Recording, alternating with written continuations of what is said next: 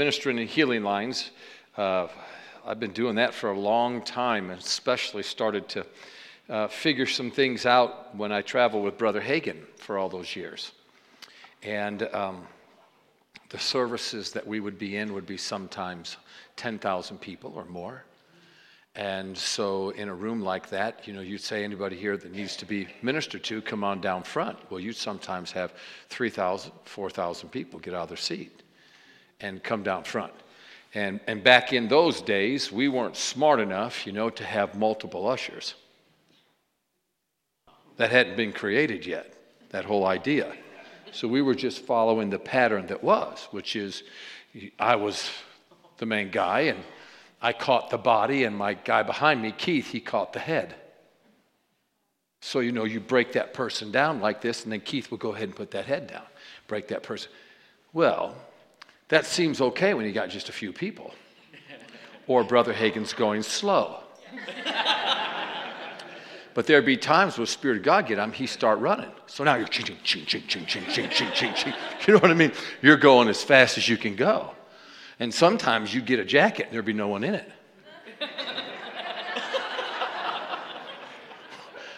Slip sliding away, you know what I'm talking about? I mean, one time I got hair and I didn't know what was the bangs and what was the back of the hair. How do I get that back on? And the lady's down there like this, and she looked up and she reached up and she grabbed that, stuck it back, and went back to laying on down. That'll take you right out of the Spirit. Amen. Amen. And of course, without being mean or anything, I mean, there were some people that you'd catch that you just wanted to say, don't have as much next time for lunch. Some people were huge and big and tall, and so it was quite an interesting time, especially with Brother Hagin. He was quite an interesting guy. The anointing was so strong and everything on him, and so you get in those kind of atmospheres and you try to really narrow down all the loose ends to make it easier, as easy as you can. And now they're just smarter. They just figured every person could catch one person. And they get about 10 or 12 guys, and you just keep rotating like this down the line. And everybody just, every 12 person, you catch one. Well, that's great. I mean, we just caught everybody, So anyhow, with the stage and how it was, you can put it back anywhere you want to. And thanks for doing that for me. Amen. If we do have a line tonight, what happens if we don't have any more lines or something and we just minister out to the people? Well, the pastor's just really kind. So anyhow, I thank him for that. I'm having a real blast here with you guys. Amen. And it's been so fun. It's so great to be in a place where there is a reception. As Brother Mark said, it's Mark, isn't it? Wow, that's awesome.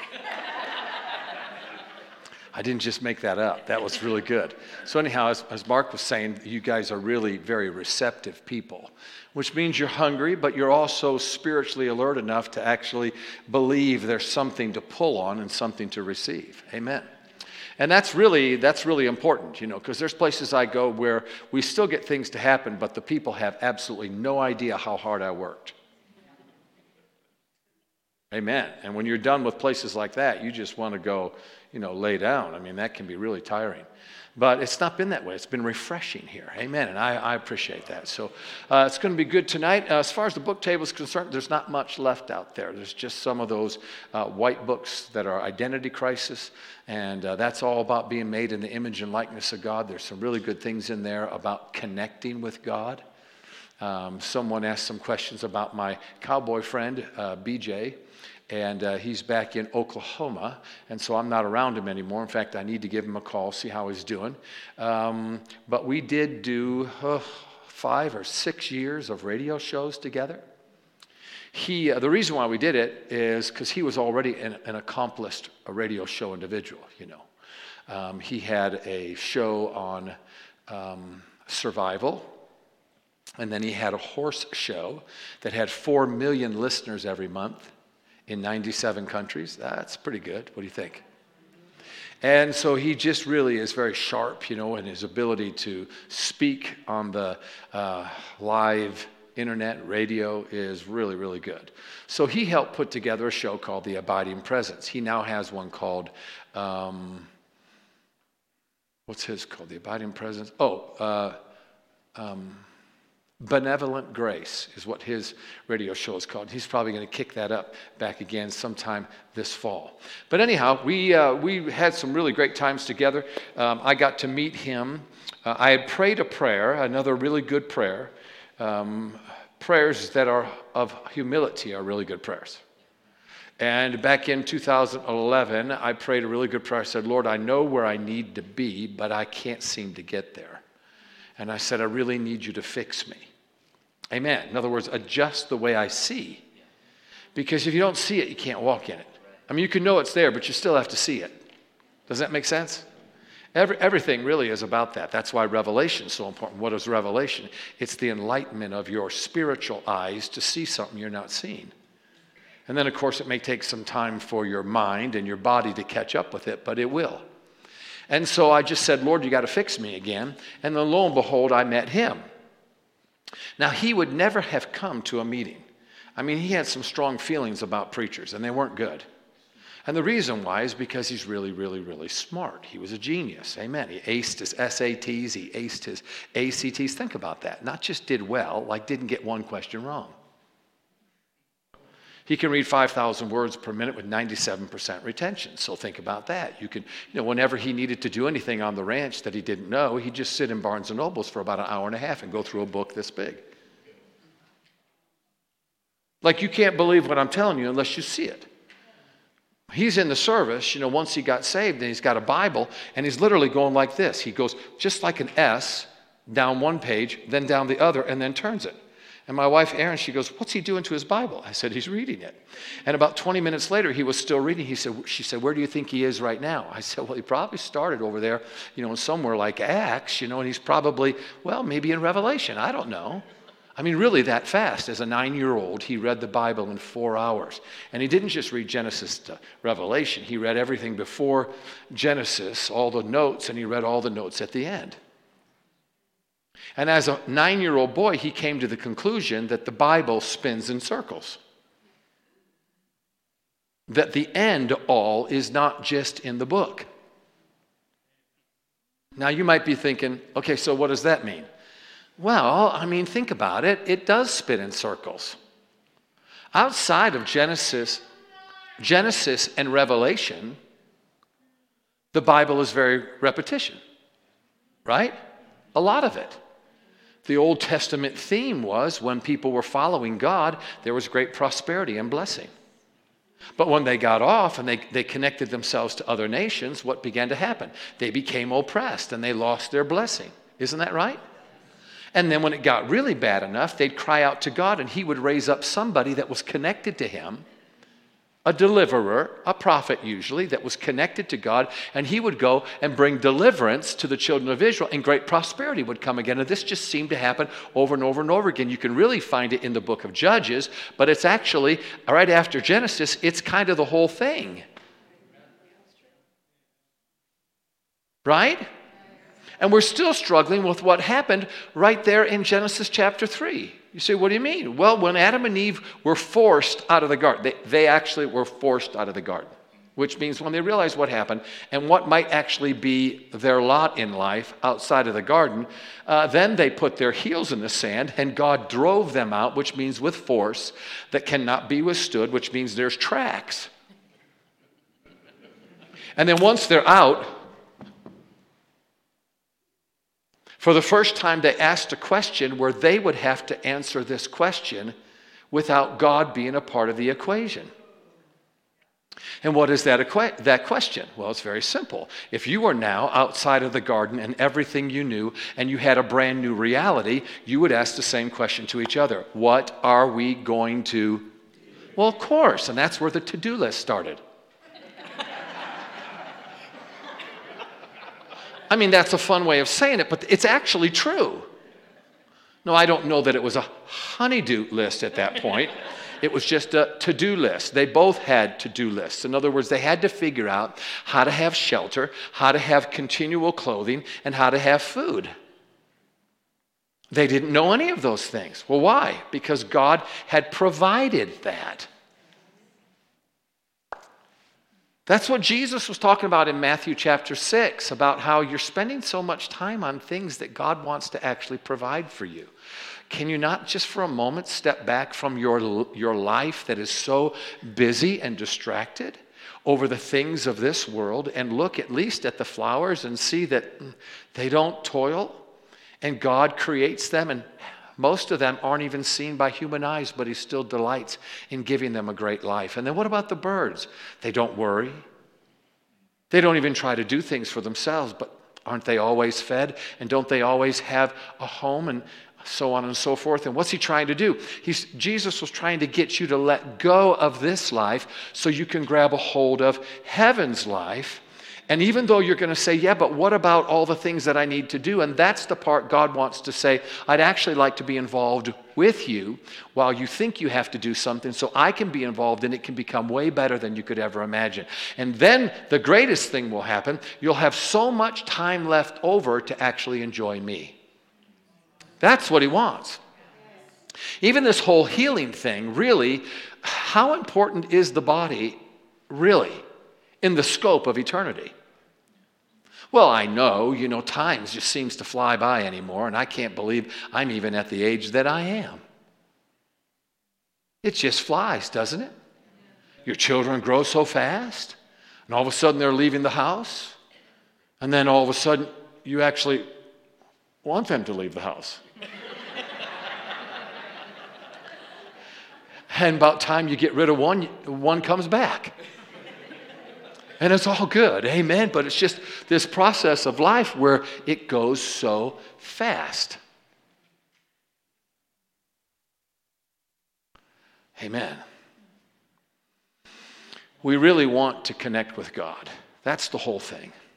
That's everything the book is about, is giving you a recipe to be able to connect with God. Because once God becomes real to you, that's when you walk with him, that's when you talk with him, and that's where life gets interesting, because now you begin to realize there is a supply of God's grace that is well beyond anything you could ever imagine or use in a lifetime.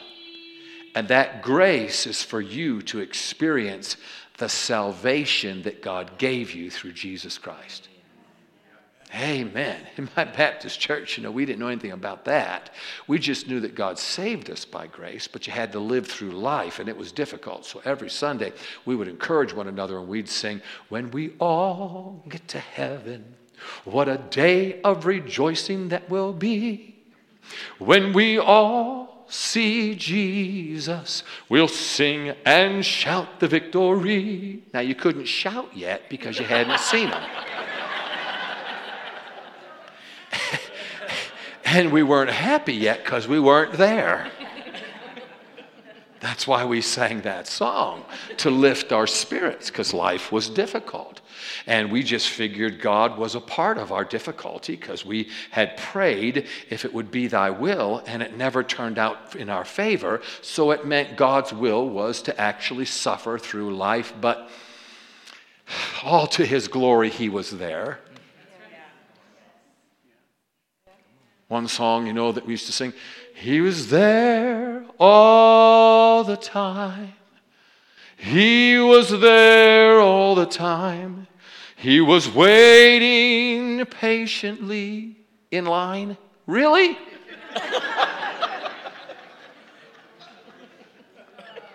I think he's going like this while you're singing it. How stupid can they be?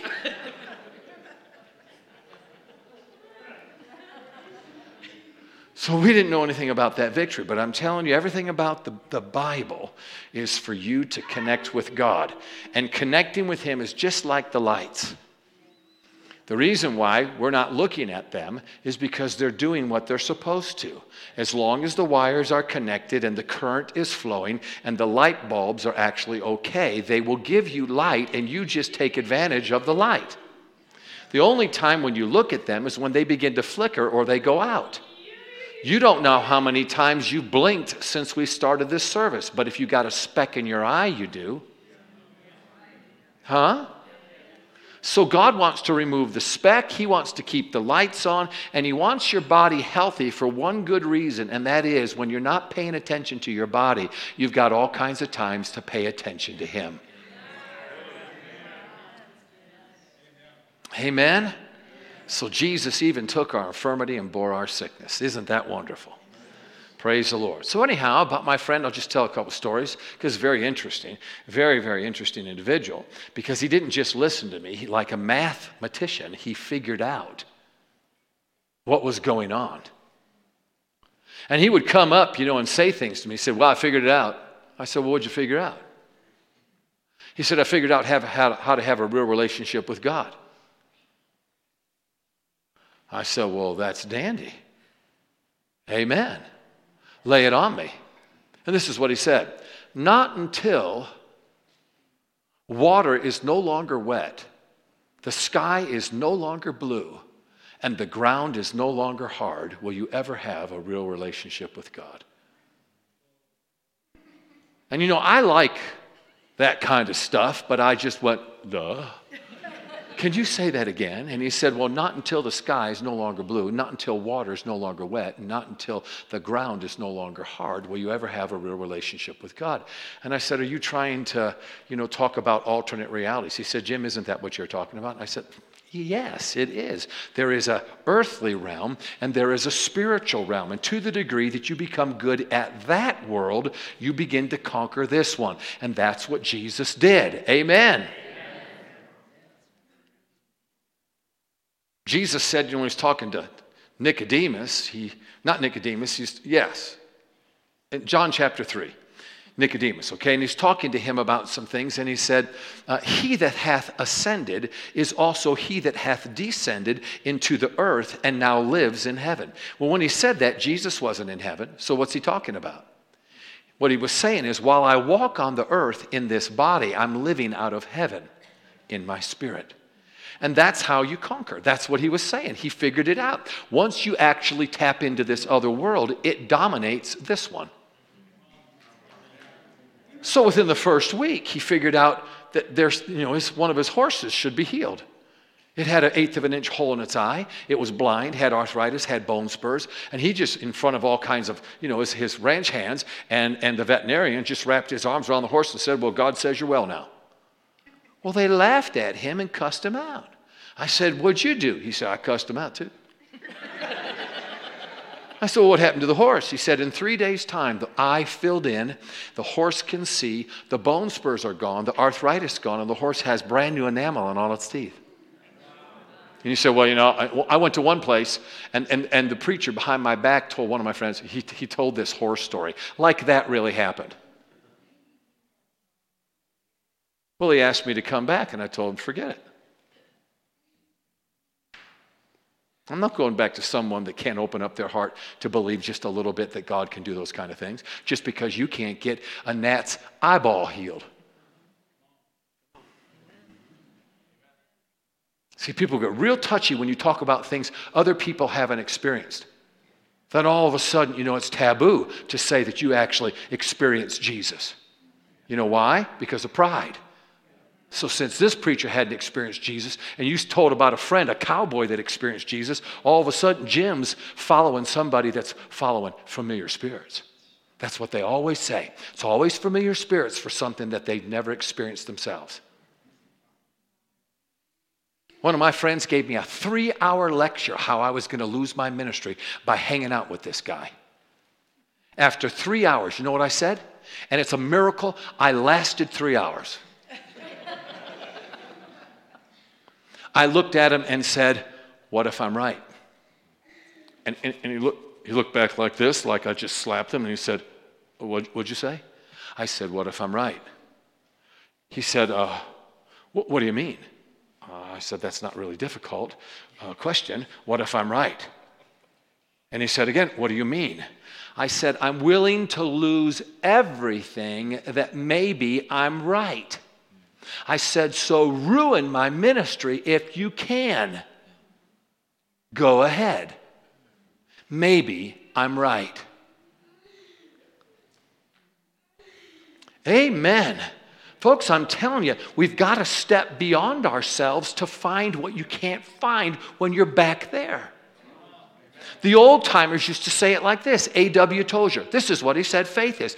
Faith is putting yourself in a position where you can't go back on purpose. Think about that. That means I'm going to step over there, and when I do, I can't get back any longer, and I'm going to do it on purpose and believe God. Not like all of a sudden some euphoric feeling came over me and I found myself in a place that I never knew that I could actually be, and I said, oh, isn't this wonderful? No, faith is where on purpose I'm putting myself far enough out here where I can't reach back, and now I actually have to own up to it. I never got second dates when I was in high school. I couldn't keep my mouth shut. I'd go out with a real pretty girl, and then I'd end up saying, do you know Jesus really loves you? He'd love to come into your heart and save you. And then I never got a second date. I ruined every one of them. Why didn't I just shut up? I could have had a really nice girlfriend. Meaning what? I couldn't help but put myself in that position. I just had to. That was part of my upbringing. You got to tell somebody about Jesus. The Baptist church did a great job at that. At 4 years of age, I learned the Roman road. What do you mean? All sin and fallen short of the glory of God. There are none righteous, no, not one. Amen. For the wages of sin is death, but the gift of God is eternal life through Jesus Christ our Lord. If you confess with your mouth and believe in your heart, thou shalt be saved. With the heart man believes unto righteous confession is made unto salvation. Whosoever shall call upon the name of the Lord shall be. That was my sermon, shall be saved. You say, where'd you give those sermons? Well, I heard the preacher talk about a closet. So I take all my friends as a 4-year-old boy into their closets.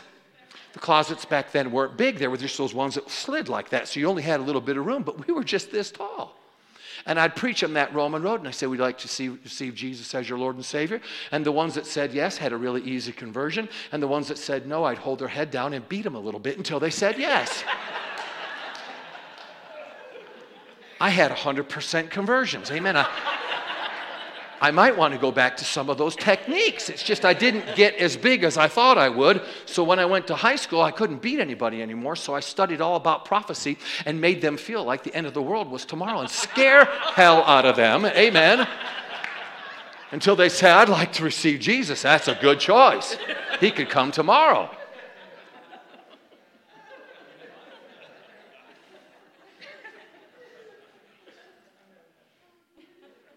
The horse word found out about that horse, and they asked BJ to bring it down to Oklahoma State University, and there were 8 doctors down there, veterinarians, that studied that horse for over half a day, came back to say, we have no explanation, but this horse is truly a miracle. The next week, BJ comes to me and said, you'll never believe it.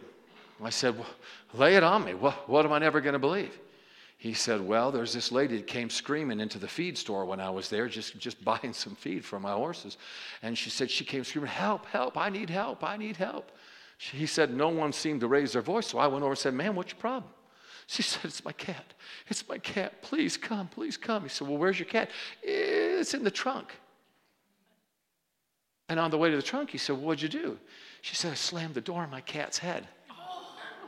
Can you please come? And he opens the trunk, and there's the cat with a crease in its head with a broken skull, lost all 9 lives with just one crack. He said, ma'am, he said, your cat's dead. Oh, can't you do something for my cat? Can't you? And she's just going on and on and on and on and on. And finally, he looks at her and he says, now listen, this is what we're going to do. He said, I'm not going to pray for your cat, but I'm going to pray for you. 2 weeks into this, and he prayed the greatest prayer I've ever heard anyone pray. Remember, he's smart. He's figuring this out. He put his hand on her shoulder, and he said, God, please, please, open her eyes just enough so she can believe just a little, and then you can be God. See, if we can get somebody out of the way, God doesn't have any problem being God. It's just that he's got people in the way. And because they have their own will, then people don't get to see really who God is. Sometimes they see just a little bit of him. Sometimes they see a little bit more. But they never really get to see who he is because they're in the way. And when he prayed that prayer, she cried out and said, God, I do believe. Meow. The cat sat up. She looked at BJ and said, wow, that's a miracle. He said, no, ma'am, that's not a miracle. She said, yes, it is. My cat's alive. He said, that's not a miracle. She said, well, if it's not a miracle, then what is? He said, the miracle here is that after you being a Christian all these years, you finally today believed God. That's the miracle. She calls him 3 days later, hysterical. You will never believe it. I took my cat to the vet. And you will never believe what happened. My vet scanned his head and said, we have no idea because you crushed its skull. What put this head back together? I cannot figure that out. But I will scan the rest of this cat to see what's going on. He actually gave it a CAT scan.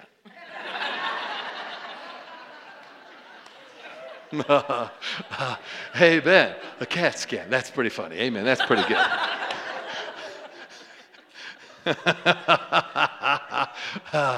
Wow, CAT scan. He gave it a cat. And as he began to scan the rest of the cat, big old tears started dripping. And she looked at him and she said, Doc, what's wrong? He said, don't you remember? He said, it wasn't long ago that I spayed this cat. All the female organs are back in. Your cat can have kittens. And she said, oh my God, BJ, this is so wonderful. This is so wonderful. And BJ commented, he said, we don't need any more ugly cats in Tulsa. He said, I'm going to pray that you'll get that thing spayed again. Amen. Amen. Now it went from that, and it kept going from miracle to miracle and experience to experience, where he came to me one day, he said, I think I'm losing it. I said, what do you mean you think you're losing it? He said, I'm hearing voices. I said, well, what kind of voices? I said, what did they say? He said, I'm at one of the busiest intersections in town, and all of a sudden this voice said, floor it and go through the intersection. He said, I turned to my dog Ranger and I said, well, if we're going to do this, we might as well do it all the way. He said, I did not even look to the right or to the left. I just floored it and went right on through the intersection, right up onto the highway. And the moment I got onto that highway, he said, there is a motorcyclist that's driving down the highway, cuts in front of me and somehow lost control, vroom, right into the ditch. He said, I pulled over, got out of my truck, walked up to this guy, and here he's got a pant leg completely filled with blood. And the guy's sitting there on his knees repenting. Oh, God, forgive me. Oh, God, forgive me. Oh, God, forgive me. BJ walked up and he said, what are you getting forgiven about? The guy said, well, for all the things I've done. And he said, do you think that this happened because of things you've done? And the guy, began to just talk back and forth with him about some of those thoughts. BJ made a comment to him. He said, it's all about how you connect with God. And he said, well, I really do want him in my life. BJ said, well, that's enough. That's a connection. The paramedic came at that particular time, cut his pant leg up and said, what's all this in your pants? Maybe it's motor oil, because when he cut that pant leg up, he had perfect baby skin. BJ looked at the paramedic and said, red motor oil? He said, well, it's time for me to go. I'm going to get an ice cream. God likes ice cream. And just walked away. One miracle after another. In other words, connecting people to the thought of God, to the emotion in your heart about God, to the reality of God. All of a sudden, in a man who doesn't have religion in him, to make it look like, I don't think this could happen. Wow, this would really be a miracle. Because when we use the word miracle, what we're really saying is, it's going to be a lottery ticket. I mean, people buy them in the millions, but no one really believes they're going to win. They just hope for the very best. You know what I'm saying? I mean, they're twiddling their thumbs really thinking, this will be great if I did win, but they don't change their life until they do win, because it's only for one person. And when we say something like, boy, we really need a miracle, can everybody pray on Facebook? We need 1,000 people to pray. What are you saying? This problem is so big, Jesus himself can't solve this, so we need 1,000 people to try to get him to do something that is pretty obvious he's not going to be able to do, because this really is a miracle. And we downgrade our ability as sons and daughters to have our dad answer us for something that his son already paid for. Amen. It's like going to the family buffet or buffet, you know what I mean? And knowing that somebody's already paid for it, and you're sitting there twiddling your thumbs, waiting to see if you have enough money to get the food. No, go up there and get the food. Right? And that's what we do to Jesus. Well, he doesn't have any of that. He hadn't been told that kind of stuff from some pastor, from some traveling minister. So because he doesn't have that on a slate, what does he do? He just actually thinks that it's okay, that those kind of things should happen.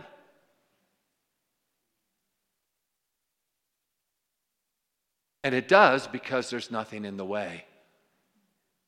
Wow, that's pretty interesting, isn't it?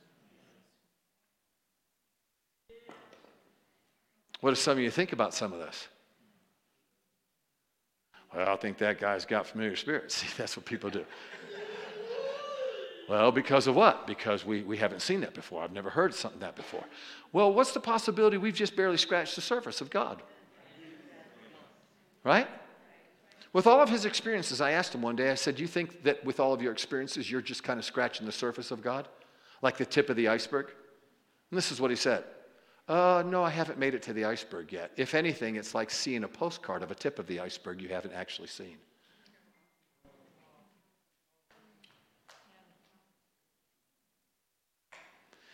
Wow, praise the Lord. I could go on and on and on and on and on. Story after story after story.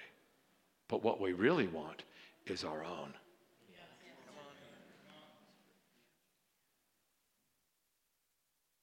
Praise the Lord. Little Tatiana, 7 years old. She started listening to our radio show. She started paying attention to the small little things where actually God's involved, that everybody just glazes over. Well, I'm having a pretty lucky day. Wow, that was a coincidence. Not realizing that God's actually involved in your life.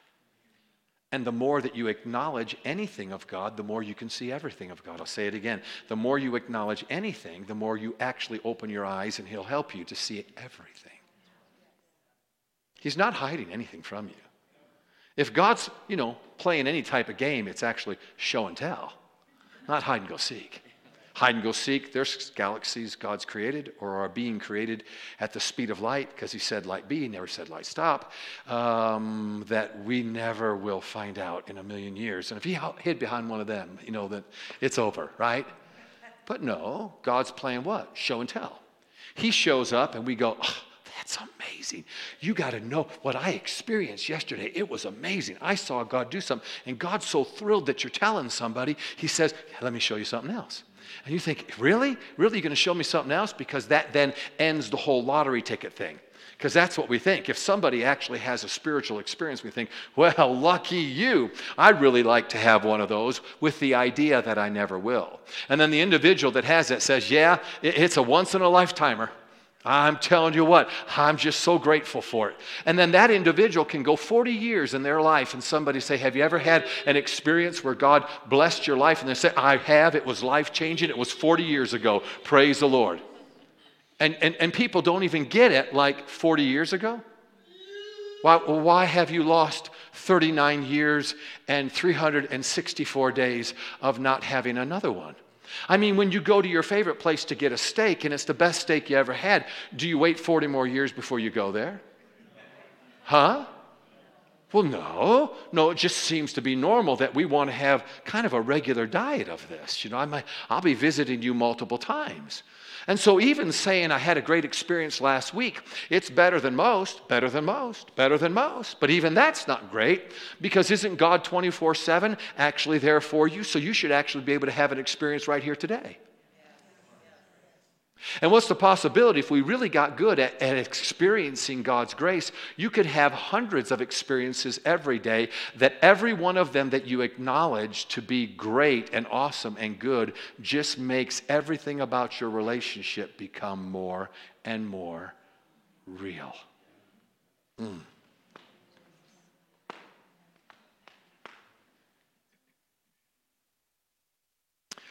Okay, so my sermon's switched tonight. So we'll go with this, because this seems to be good. Does anybody want to hear more about this? Huh? Then turn your Bibles over to Romans in chapter 1.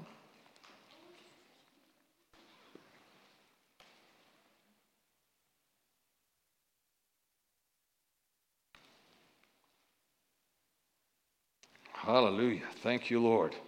Wasn't what I was planning, but man, it's good. It seems to really captivate our thoughts. You're very, very quiet. Hallelujah. Amen. Thank you, Lord. Just a moment. I'll be there in just a second.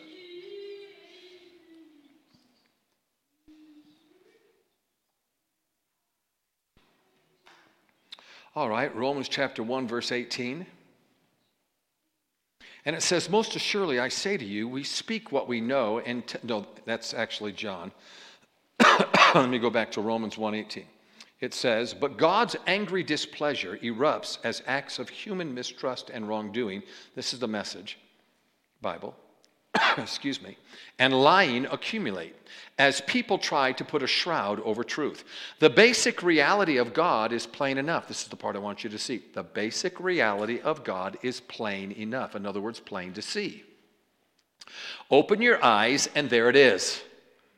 If you haven't caught on yet, you will with this. By taking a long and thoughtful look at what God has created. People have always been able to see what their eyes as such can't see. Eternal power, for instance, and the mystery of his divine being. So nobody has a good excuse. And then it goes on to say, what happened was this. People knew God perfectly well, but when they didn't treat him like God, refusing to worship him, they trivialized themselves into silliness and confusion so that there was neither sense nor direction left in their lives. They pretended to know it all, but were illiterate regarding life. They traded the glory of God who holds the whole world in his hands for cheap figurines you can buy at any roadside stand. So what this is talking about is individuals, and the context is he's talking about, people having wrong relations with one another, men having relationships with men and women having relationships with women, and God, they knew better because everything around them showed that there is God and they should actually give their heart to God, but because they wouldn't and they hardened themselves, God gave them over into what? Well, to a reprobate mind. A reprobate mind means a mind being used for what it was not intended to be used for.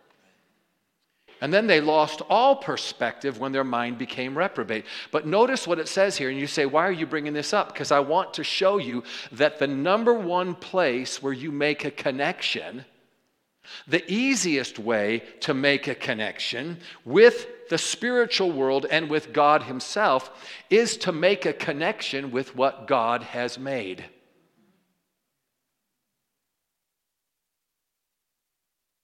Wow, that's pretty good. What did this talk about? You can see God plain enough by looking at what God has created. What's he talking about? He's talking about creation. When you look around and see what God's created, then all of a sudden you have an opportunity to do what? To begin to acknowledge him. And by doing so, you begin to draw your heart to that world. I'll give you a for instance. Every religion seems to get something right. But only Christianity has the main point, the main event. Like Buddhists do a really good job, better than Christians, at knowing that they are spiritual beings and there's a spiritual world. That's why they spend so much time meditating, to get their bodies and their minds quiet so that their spirit can begin to interact with the spiritual world. They do a better job than Christians. Christians would freak out if they were around somebody doing a meditation and they got real quiet. Oh, that's of the devil. Well, why don't you try it and get your mind quiet and get your body quiet? Because the scriptures tell me in Psalm 46 that be still and then know that I am God. And know that I am God doesn't mean if you can get still, you'll have knowledge imparted to your mind. That's not what it means. It means when you get still enough, you'll start to experience him. And him is the particle or the main ingredient that we've left out of all of our teachings.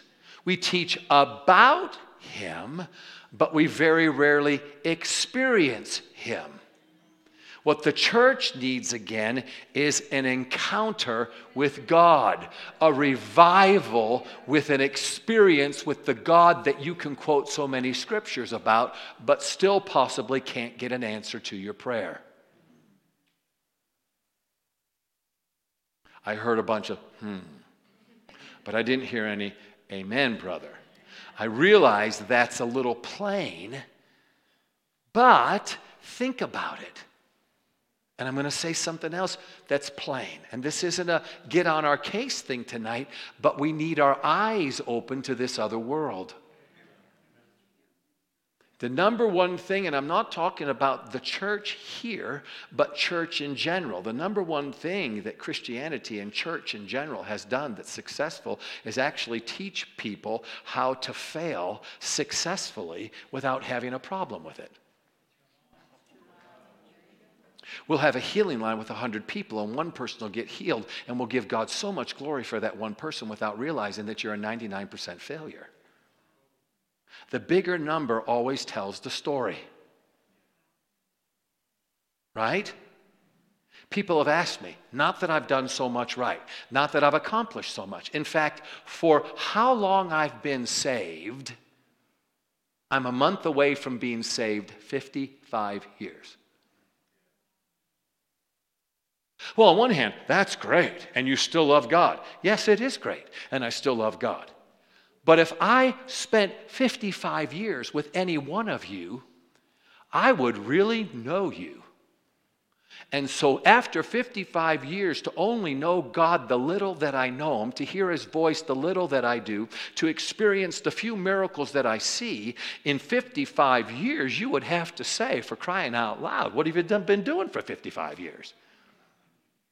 Now put everything I've experienced into 6 months, and then you'd say, man, I'm just really on my way. It seems like I'm in a rocket ship going forward to experience God. But put it into 55 years, and you'd have to say, did you take some time out? You know what I mean? Like 20 or 30 years of time outs? And I'd say, no, I've always loved Him. I've never strayed from Him. He's always been the love of my life. Well, then what have you been doing? I've been learning about Him. How much time have you spent with Him? That's the problem.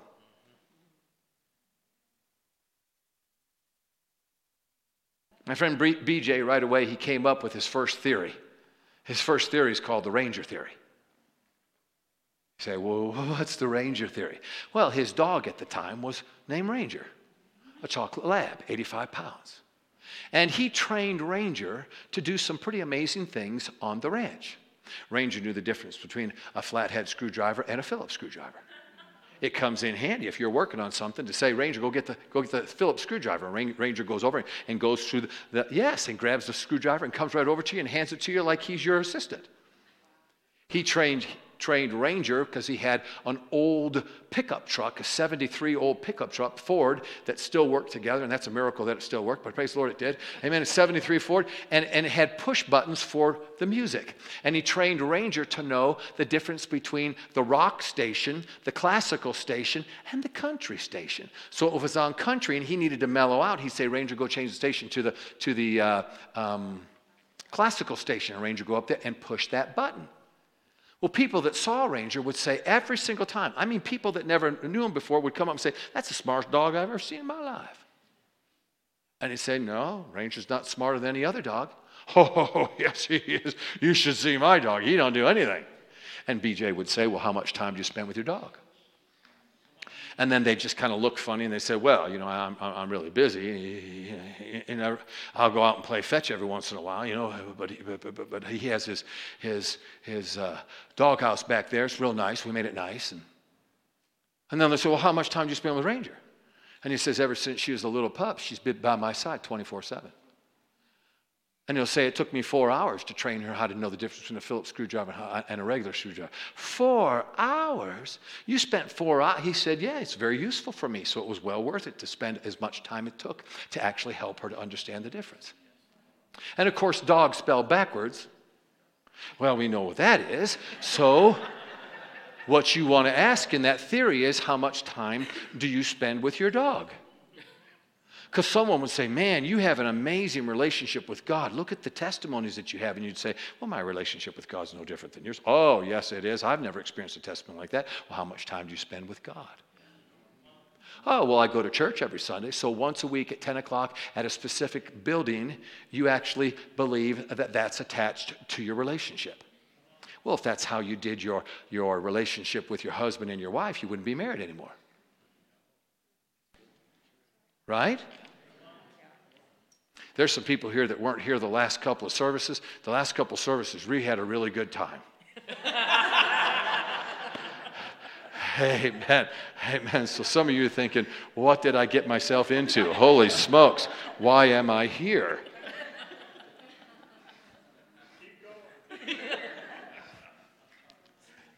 Amen. Amen. What I'm trusting here tonight is that everyone that's here wants to spend more time with your dog than you've been spending with God, and you want more of him. The word more is actually a good word because what it says is you actually are admitting that you have less, and that's really difficult for some people. And what I was getting to is it's not really achieved too much. But people ask me things like, what's the secret to your success at this point? And without even missing a beat, I'll say all the time, I know exactly what it is. I say, what is it? I've been willing to be wrong.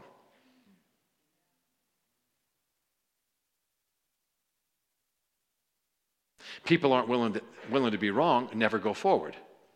Because what they know at the time that they're not willing to admit that they don't know everything is the ceiling to how far they can go. When you're willing to be wrong, then you're going to ask somebody for questions. You're going to ask for help. I didn't know this as a New Yorker. We're actually, short on time growing up in New York, so we want to get there as fast as can be. We don't have a problem pulling over and saying, hey, do you have some directions? Doesn't seem like I'm on the right road. I should have been there by now. Why? Because everything's about you got to get there. You got to get things done. That's why we say things like, come on, get out of the way, hurry up. Somebody pulls out in front of me and goes 20 miles an hour on a 50. Well, I'm going to use my horn. Amen. And I'm doing better on not saying words that would, reflect why I'm actually still have my horn on after about 10 seconds. There's words that can go with that, but I'm doing good not saying those words. My wife's helping me. Sometimes she'll even put her hand on my hand. And then other times I'll say things like, honey, aren't I doing really good? I'm doing so much better. And she'll say, well, you're not really doing that much better. I said, I'm not. She said, no. And then she'll bring up something I didn't think, yeah, wow, I didn't do really good there.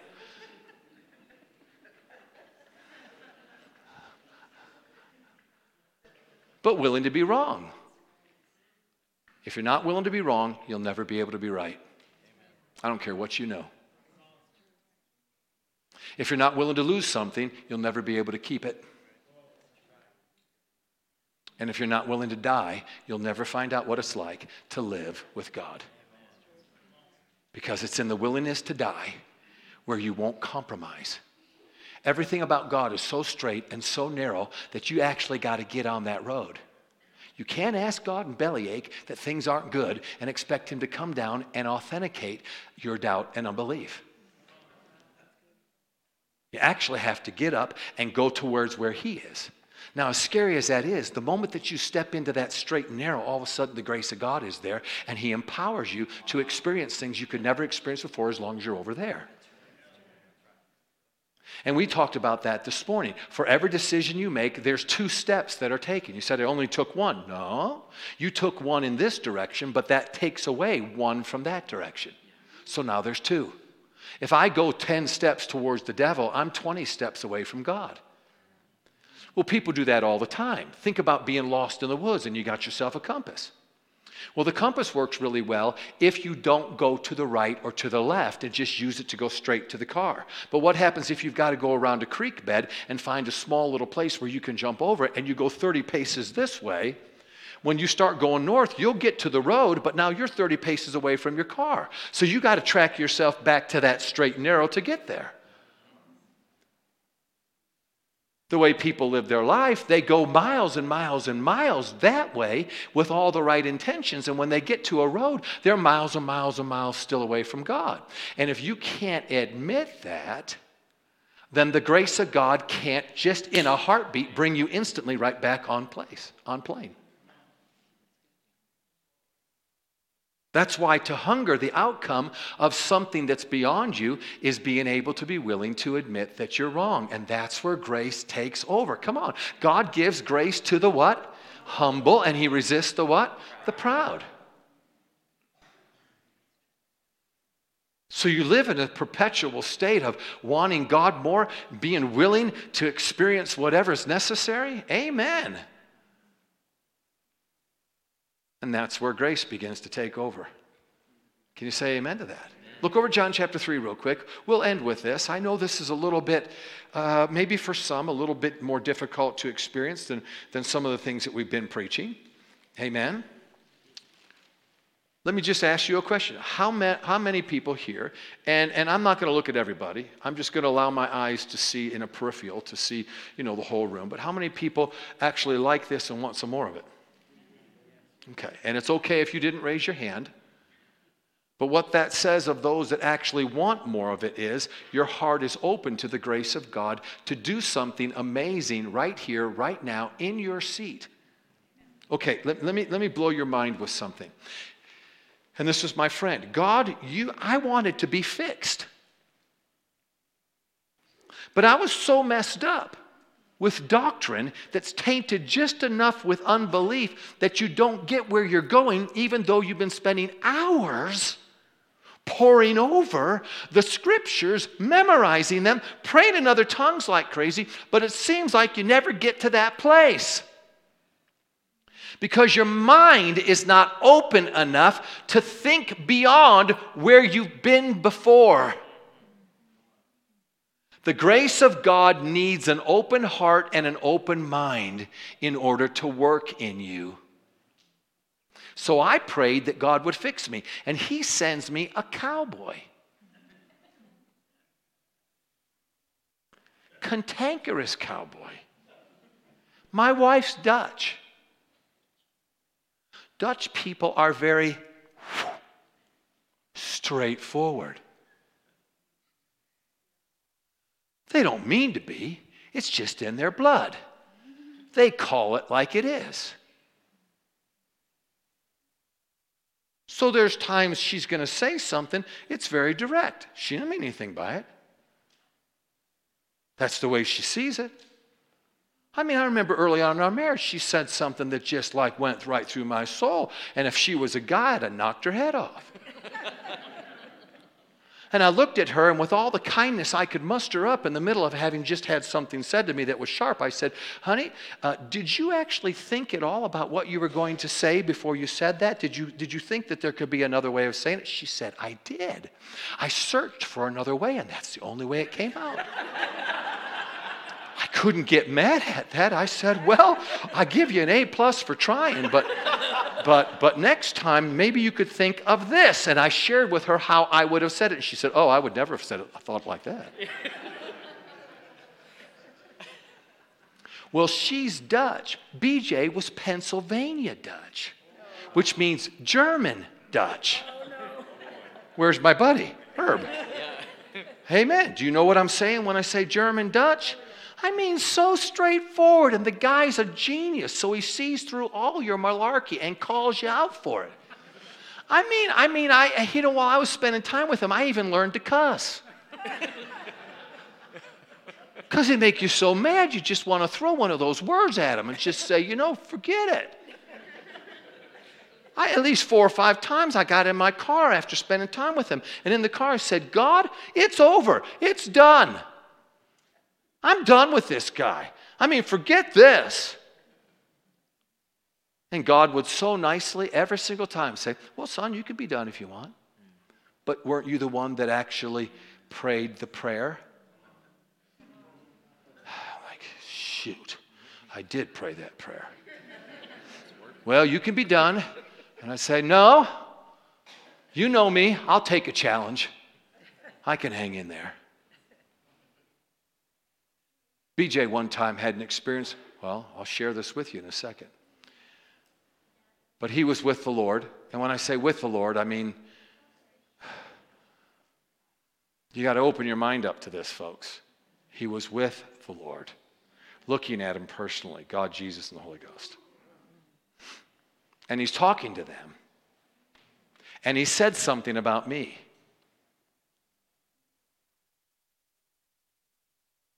Because I said to him once I was with him, and we'd been together for a couple years, I said, there's a bunch of ministers now that are really talking against me. He said, really? I said, yeah, they're trying to ruin my ministry. And I said, it makes me so mad, I'm going to go even further. They're going to have to work a lot harder to ruin it.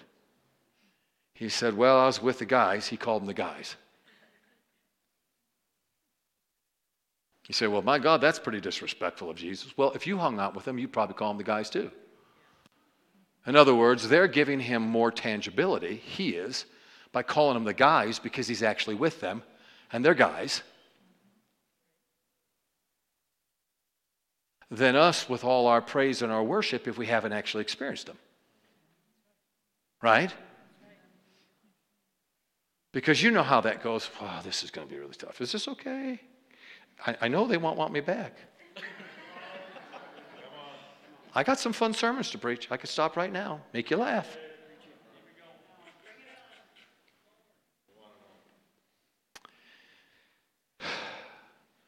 It is God doesn't get frustrated, but there's a side to him that can get melancholy. Because everything that he's done for us is so absolutely amazing. And there's no boundary. There's absolutely no limitation on anyone but what we put on ourselves.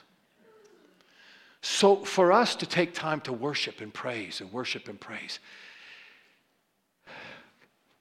God's a faith God. So even though he knows the last 1,000 times that you've done that, within 15 minutes after you left the building, you went right back into the world that you know, and you actually ditched him when he was getting ready to do all kinds of stuff.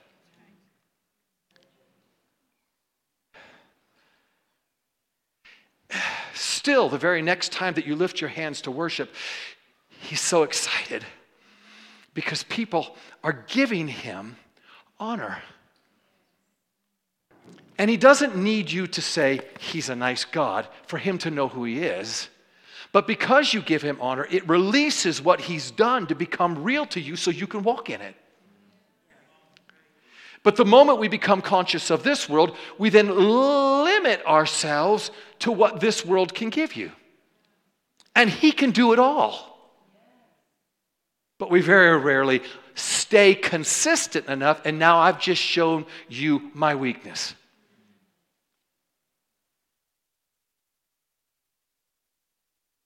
My greatest weakness is not staying as consistent as I need to be.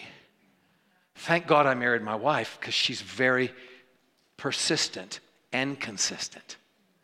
Things have to be right. That's why sometimes I actually tip the pictures on purpose. So why would you do that?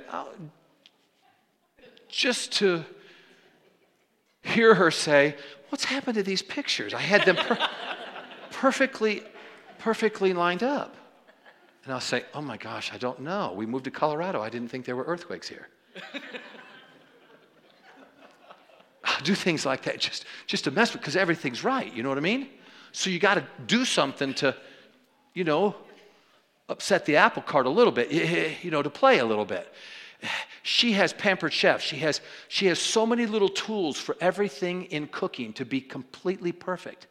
And everything about the recipe, she does it to perfection. She sets alarms, she sets timers, she does everything, and she takes a knife to do, to make something perfectly, not one extra grain. And